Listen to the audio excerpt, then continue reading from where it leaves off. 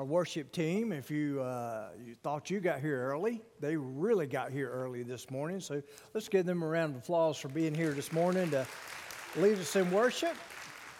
Let me just say, if you're here this morning, I think you deserve brownie points for being here. The hour earlier, the rain, and now you can get mega points if you stay awake during this message. Okay, so just bear with me and stay with me. Well, we're still looking at the subject, reviving the wounded heart. Last week, we talked about the people who hurt. Who in your life has the greatest potential to hurt you the most is the people you're closest to. And we looked at this last week. Hurt is hurt, but its impact and depth are determined by the closeness of the relationship with the offender. And I would dare say that every one of us have been hurt by those people in our lives. And I think it's really important that, first of all, as we said last week, that as we make our way down this path of healing, that the first thing we do is identify those who have hurt us. Who are the people? Who is the person that has hurt you in your past? And it may be something that's very deep-seated. And that leads us to the idea not only of who has hurt you, but how did it make you feel? Identify the emotions that come with that. And then, of course, what is your natural inclination? Left to your flesh, how will you respond to the hurt that's in your life? And I guarantee you, if you're responding in the flesh, there's something going on that could get you in a lot of trouble. And that's what we're going to talk about this morning, are the lies that we believe, or the rationalizations that we take on in the midst of our pain. And so this morning, what we're going to do is replace the lie with the truth of God's Word. Today, we're looking at the peril of hostility. And I want to ask you to turn to two places this morning, and they're closely linked, Philippians chapter 4 and Ephesians chapter 4. So if you'll go ahead and turn to both of those places, that's where we'll be this morning. Now, God desires the best for us, His children. But sometimes, from our perspective, it doesn't look like it can even come close to being the best. But we must keep in mind that He knows the best path for us. He knows how to navigate us through this fallen world with fallen people. And His Word tells us how we can respond appropriately. But sometimes our sinful nature takes the lead in how we handle hurt and conflict. In Proverbs chapter 14, it says, "There's a way that seems right to a man, to a person, but its way leads to death," or a path that leads to destruction. And many of us have been on that path before, many times. It's not just talking about death. It's talking about those things that could lead to death. And for some of us, we don't realize that doing it our way can lead to destruction. And then in Matthew chapter 7, Jesus' Sermon on the Mount, greatest sermon ever preached, Jesus made this statement. And most of us, when we think of this verse or this statement, we think He's talking about heaven or hell, but it's more than that. Listen to what He says. "Enter by the narrow gate. For wide is the gate, and broad or easy is the way that leads to destruction."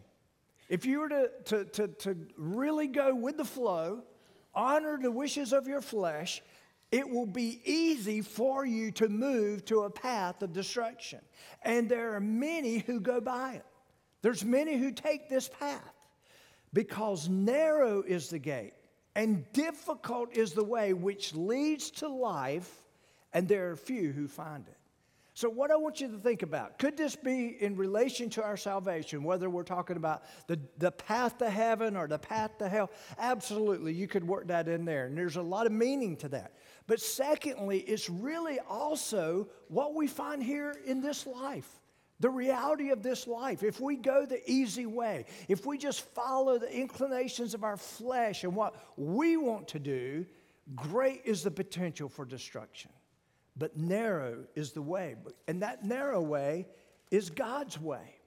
What does the narrow way look like? All through God's Word, we read about the narrow way. Here's some of the language of the narrow way. Turn the other cheek. How many of you like that one?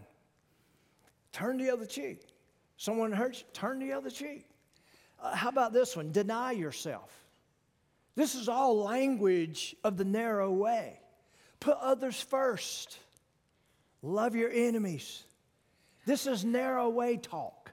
And when we do these things, they will become very beneficial to us. Even though it's difficult, it's not easy, it's difficult, it still leads to the best possible outcome. But it gets deeper than that. Philippians chapter 4, look at verse 4. Rejoice in the Lord how? Always. That's narrow path talking. That's the narrow way. Again, I say rejoice. Let your gentleness be known to who? All people, all men. That's narrow path talking. That's the narrow way. And then it says, for the Lord is at hand. Some have interpreted this to mean that he's on his way, but I interpret it here as looking here in the context that he's watching. He's ready to work on our behalf when we put these things forward. And then he says this, again, another narrow way language. Be anxious for what? Nothing. But in everything by prayer and supplication with thanksgiving, let your requests be known to God. Now again, I want you to think about this. This is the narrow way.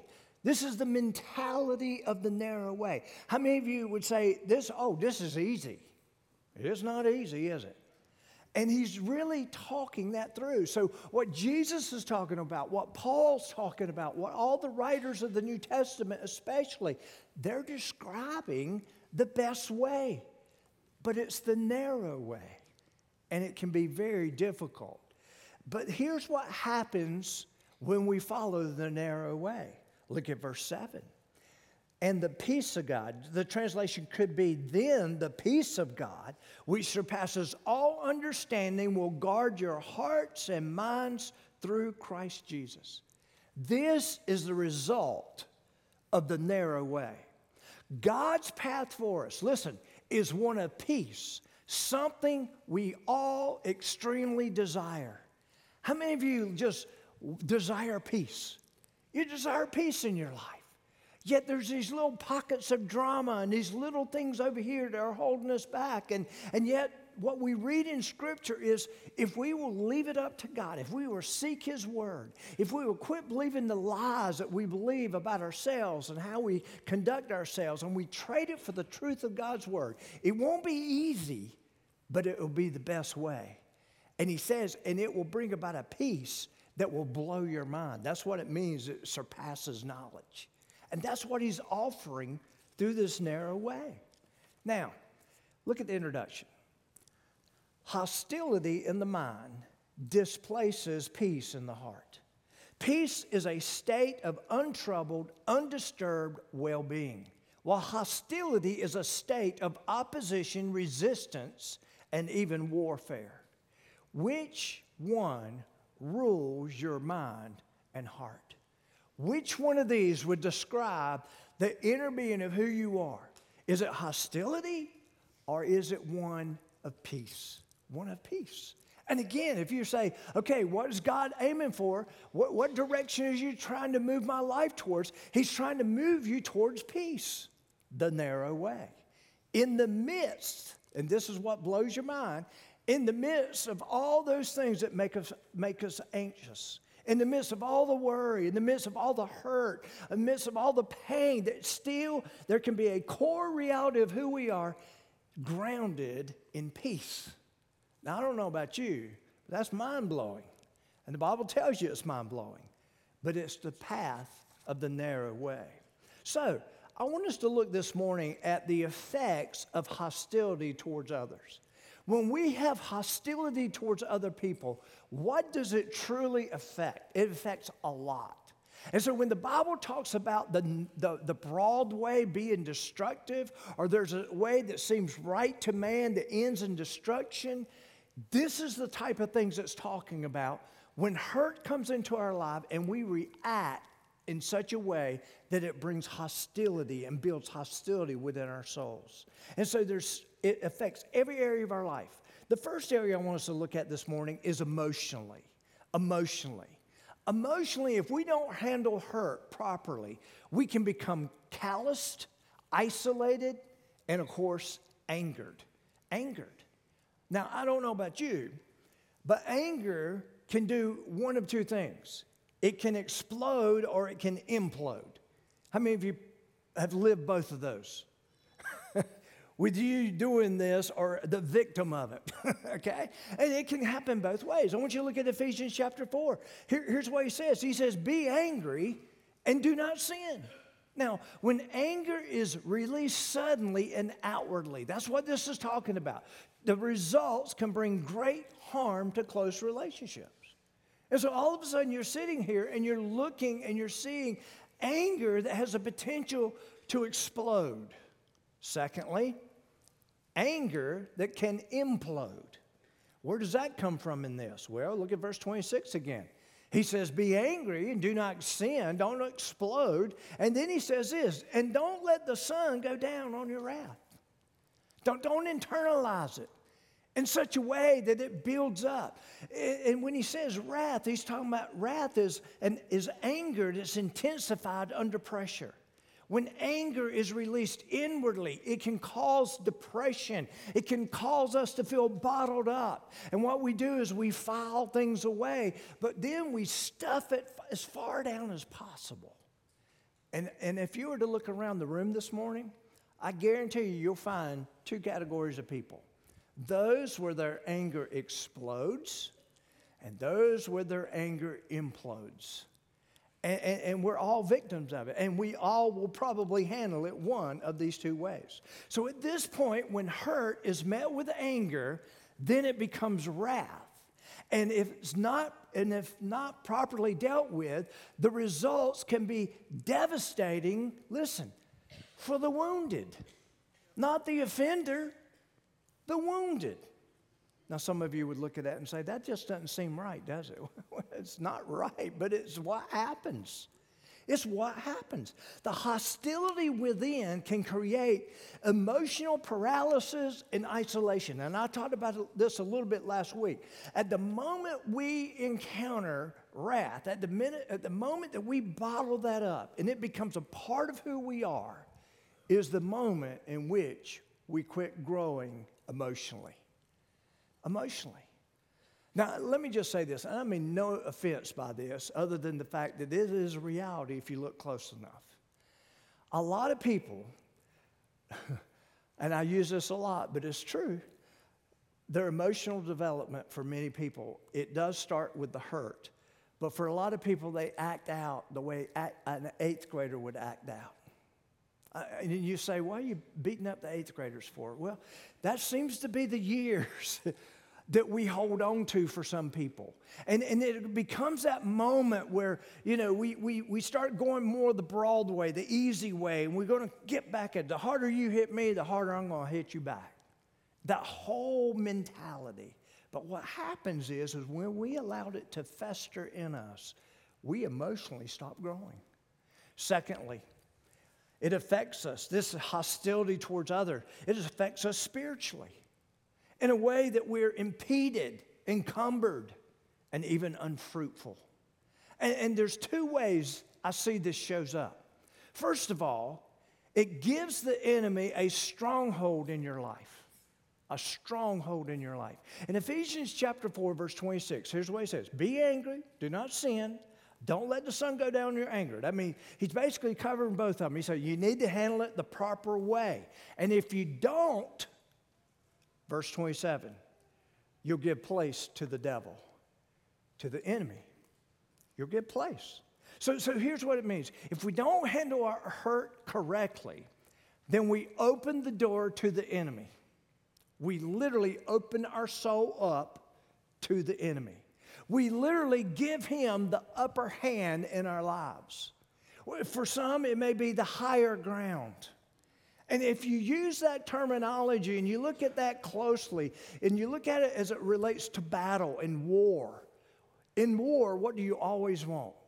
You want the higher ground. You want the higher ground.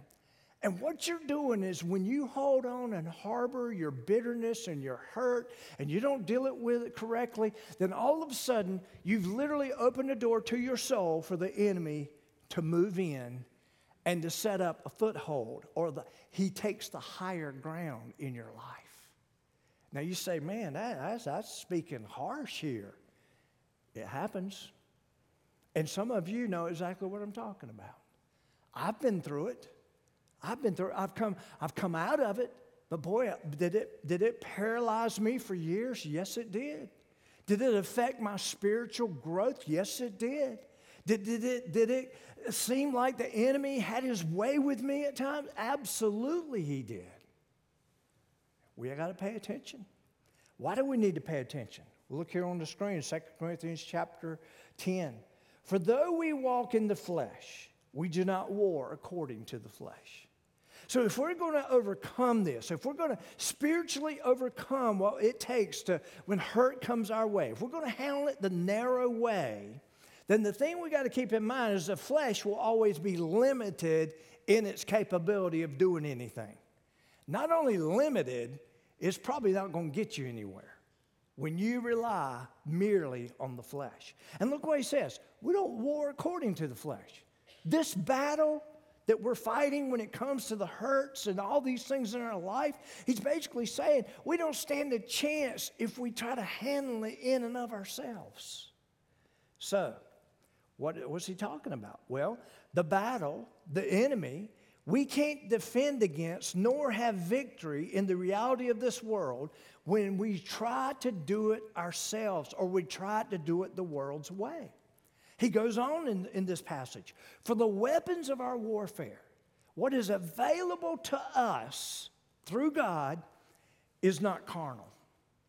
You'll never deal with it from within yourself properly, but mighty in God for pulling down or tearing down strongholds. I've taught this passage many times over the years, and I came across something the other day that kind of helped me understand more clearly what I think is happening here. When he says strongholds, he's actually talking about fortresses, okay? And if you go back to the old days, back in the ancient world, you're going to find that the nation was strongest when it had big walls, when it could defend itself, when it could do that. And so I've always taught it this way, and I've always seen it this way. But if you break down the Greek language, here's what you'll find about this word stronghold. It's not only fortress as far as a nation or a city protecting itself, it also means imprisonment. Imprisonment. And it's also used to describe the practicality or the physical essence of a prison. And to me, that makes a lot of sense here.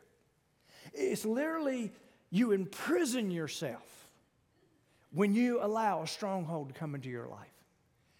And what is one of the strongest strongholds we can have in our life? I'm just speaking from my experience, and I'm speaking from what I think I've seen around. I think it comes by way of hurt and not knowing how to respond to hurt. You could say, well, some addiction. Yeah, addictions can do that. But you know what we know about addictions? We don't normally defend addictions. We normally call it what it is, but when it comes to hurt, we feel justified in feeling that way, don't we? I mean, if you're really honest, no one really likes their addictions. But boy, can we embrace the hurt. We can do that well, can't we? And we can almost feel justified in it. And a lot of times we don't even realize that we're imprisoned. So how do we go past that? Here's what he says, casting down arguments. You got to quit rationalizing where you are. Well, they did this to me. I have every right to feel exactly how I feel about it. You ever been there? I have. I've defended my position. I've laid it out. And then you cast down arguments and every high thing. If you were to go do a word study on that phrase, high thing, it literally means it's the whole terminology of idols. Idols. You mean to tell me in the context of what we're talking about today that my hurt can become an idol in my life? Absolutely. Absolutely. Because that's the very thing that's setting how you see things, your perspective, how you are around other people, whether you trust or not or whatever. It becomes that thing that controls you. Your hurt can become an idol. And I know that's hard to hear, but it can. And it also means a belief system that's against the truths of God's word. And then he says that exalt itself, and here it is, this is the phrase he's using, against the knowledge of God. Again, what is the knowledge of God? What's the truth of God? God said through Jesus and the apostles and the writers of the epistles that when you look at what's best for you, it will always be a narrow way, a difficult way, but it's always there. But broad is the way, the easy way. When I start rationalizing and feeling justified in my hurt, and all of a sudden, I have a knowledge that's working against God's knowledge, God's way. And then he says this, bringing every thought into captivity to the obedience of Christ. Now again, this passage is not just about people who are bound up in hurt. It's people who are bound up in many things. But when you apply it to this idea of hurt, what does he say? Where's the healing going to begin? It's going to begin in the mind. Look what he says. Every thought into captivity. You're going to capture it. You're going to evaluate it. You're going to see, is this of God or not? Is this a lie I'm believing? Is this a rationalization that I've created in my life? Or is this really what God's word says about where I'm at, how I'm acting, and what I'm doing, and what I'm feeling? And then he says, what are you to do with it? You bring it to the obedience of Christ. Again, what is that? It's the narrow way. The narrow way is not what the world teaches. It's not what you feel inside yourself necessarily. It's God's way. So the key to defeating the enemy, listen, is knowing how to use the word of God against the lies of the world, the lies of the enemy, and the lies we tell ourselves. That is the most effective way you can deal with things the way God desires you to deal with it, is to do that. Next, a second way that we're spiritually affected is extensive deterrent to your spiritual growth. This goes back to what we said about emotionally being stopped. We stop growing. For most of us, we will stop growing spiritually. So I want you to look at Ephesians chapter 4. Skip down to verse 30. Now, let me start by saying this. When it comes to living out God's word, when it comes to living God's best life for you, okay, it will always involve the Holy Spirit working in your life. Always. Because that's what he's assigned to do, to work in and through you. You know Jesus Christ is your Lord and Savior. Holy Spirit comes to live within you. Jesus even told us in the Gospel of John what he was going to do. And he's handling your spiritual growth. That's literally his assignment, to not only bring you to salvation, but to disciple you inwardly, basically. To convict you when you need to be convicted, to teach you when you need to be taught, and all these things. And so here's what he says in verse 30. Do not grieve the Holy Spirit of God. Don't grieve him. Now, how would you grieve the Holy Spirit of God?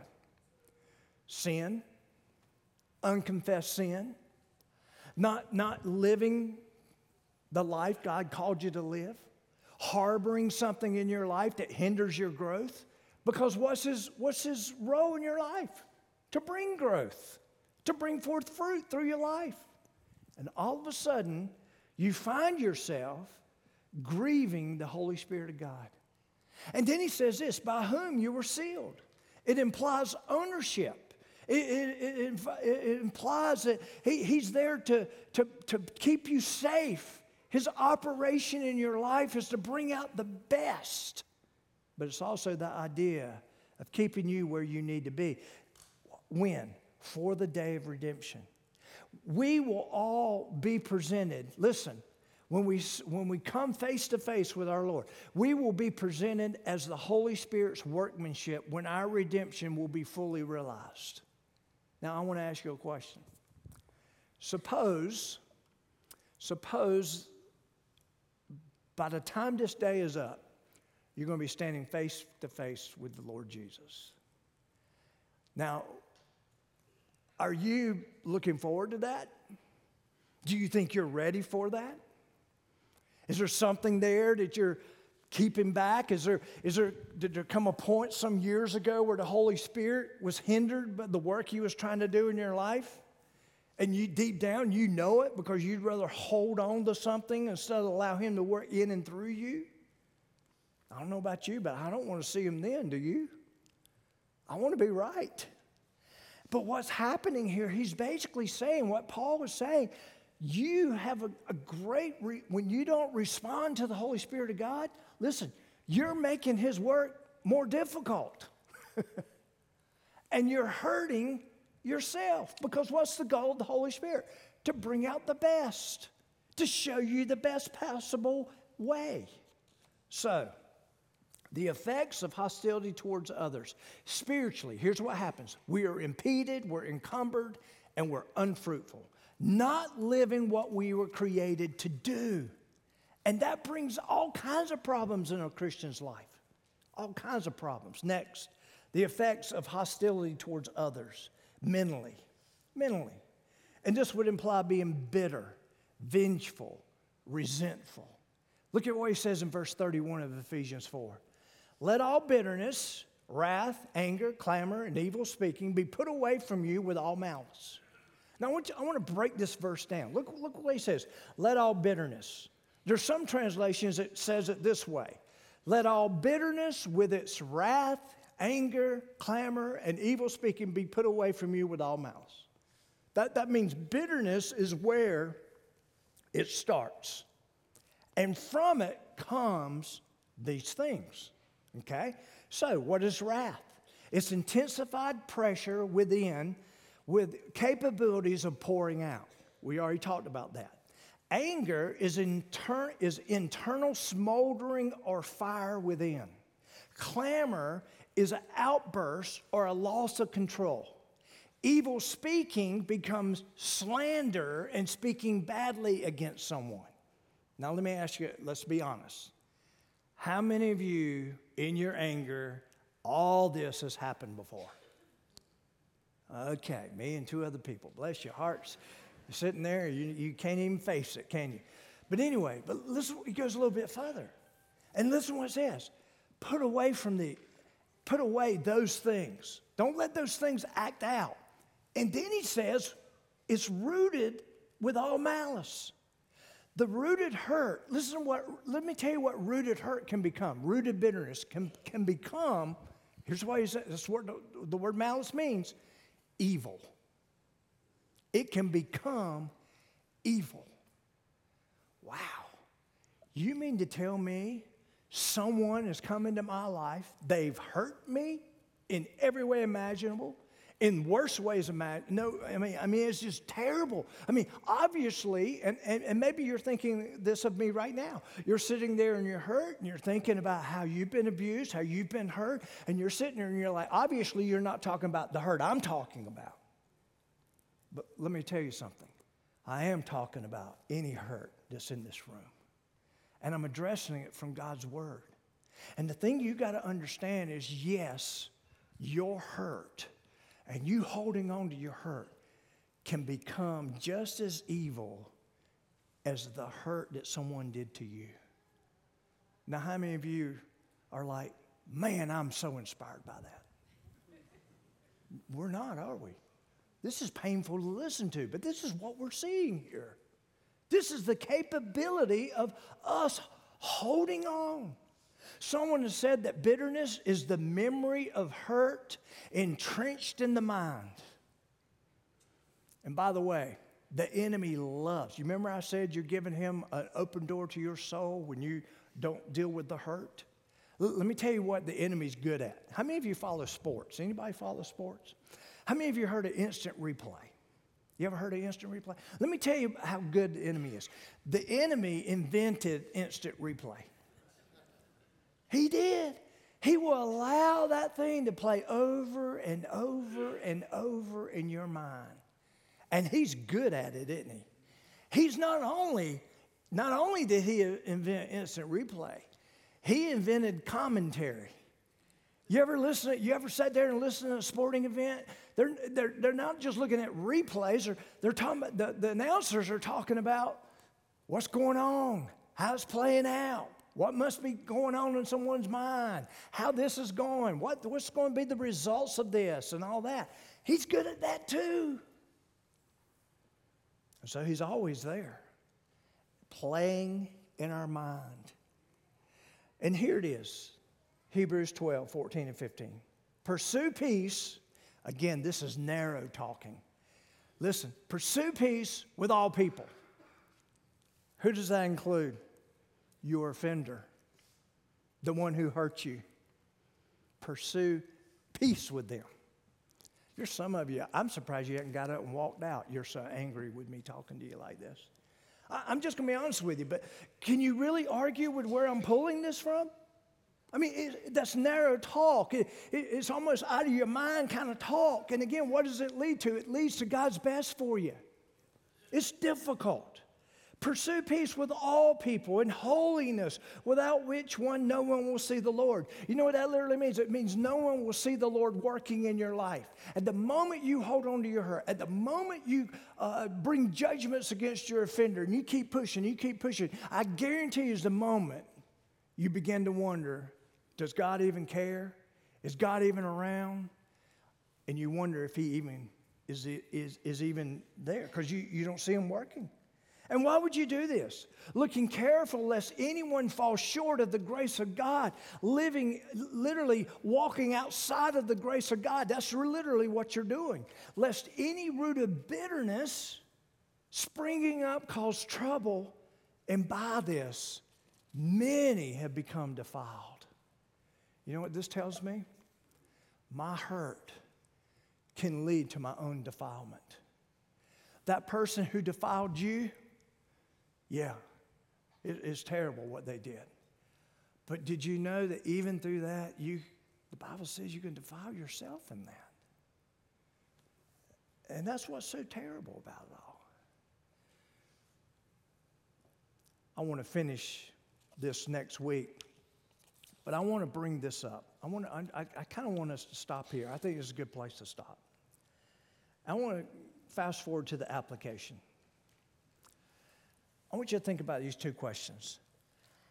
How is the hurt you are carrying affecting you? Some of you this morning, maybe you're alive and well to what you're carrying. Matter of fact, you lay great claim to it. Matter of fact, it gets you certain attention.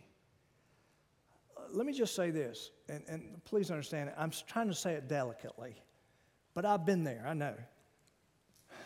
A lot of times we like the attention our hurt brings. That's when we sign up for being a victim. And we let it not only play over in our own minds, we want it to play over and over in other people's minds. And what we're doing is, in trying to find a support that's trying to speak God's word into our lives, we're trying to find people who will support our pain and our hurt to go along with us and make us feel justified in what we're feeling. But how is the hurt you're carrying affecting you? Secondly, what is the hurt you are carrying costing you? What's it costing you? I can tell you one thing, you're not growing anymore. You're stifled. And there's great things that could be coming from this. And then, even how I entitled the message, The Peril of Hostility. The word peril literally has two meanings. It means someone's exposure to injury, loss, or destruction. Someone's exposure. That's what the word peril means. But it has a secondary meaning. Someone that causes injury, loss, or destruction. It can get very technical very quick. And so you not only have those who are causing it, you also have those who are exposed to it, and it brings out all kinds of hostility. Not just the hostility they brought into your life, but now you take on that hostility, and you begin to be defiled by it. And so I just want to ask you at this moment, if you would, just stand to your feet with your heads bowed and your eyes closed. If you'll stand with me. I want to end the way I ended last week. Who has hurt you? Who's hurt you? Identify that person. Secondly, how does it make you feel? What kind of pain are you carrying? How are you dealing with the anger? Is it explosions or is it internal? Both can be very dangerous. Very dangerous. And what is your natural inclination? Have you identified the lie that you're believing about all this? Have you identified it? Have you identified the rationalizations that you feel that you're justifying holding? Those are lies. And then fourthly, what does God say? God's word say? You got to identify with the truth. You got to move towards the truth. And let me just tell you this, based on the words of Jesus and the path he has for you, it won't be easy to trade that lie for the truth. It won't be easy. But if you don't, what does he say? It'll lead to destruction. He has the best for you in mind. He has the best for you in mind. In just a moment, we're getting ready to have an invitation. And I just want you to stand there with your heads bowed and your eyes closed. There's some people we call prayer partners that are going to come here to the front. And they're going to be here at the front, and they're going to pray with you. If you need someone to pray with you at this moment, right now, they're here to pray with you. Or maybe you just want to get around this altar and you got to pour your heart out to God, or whatever it may look like. Come on up here. There's some steps here to my right and my left. Just bypass the prayer partners. You just go there to those stairs, and you just pray. Pour your heart out to God. But if you need someone to pray with you, these people are right here at the front, and they're willing to pray for you in these moments. So with your heads bowed and your eyes closed, no one looking around, because this could be a very sensitive moment for people. Where are you this morning? What I'm asking you to do, what God's Word's asking you to do, is to exchange the lie for truth, the darkness for light, the disease for healing, the bondage for freedom, and the feeling for faith. The feeling, the emotions for faith. With your heads bowed and your eyes closed. Again, we have these that are here at the front that will pray with you. Or maybe you need to get around this altar. Use this time for yourselves.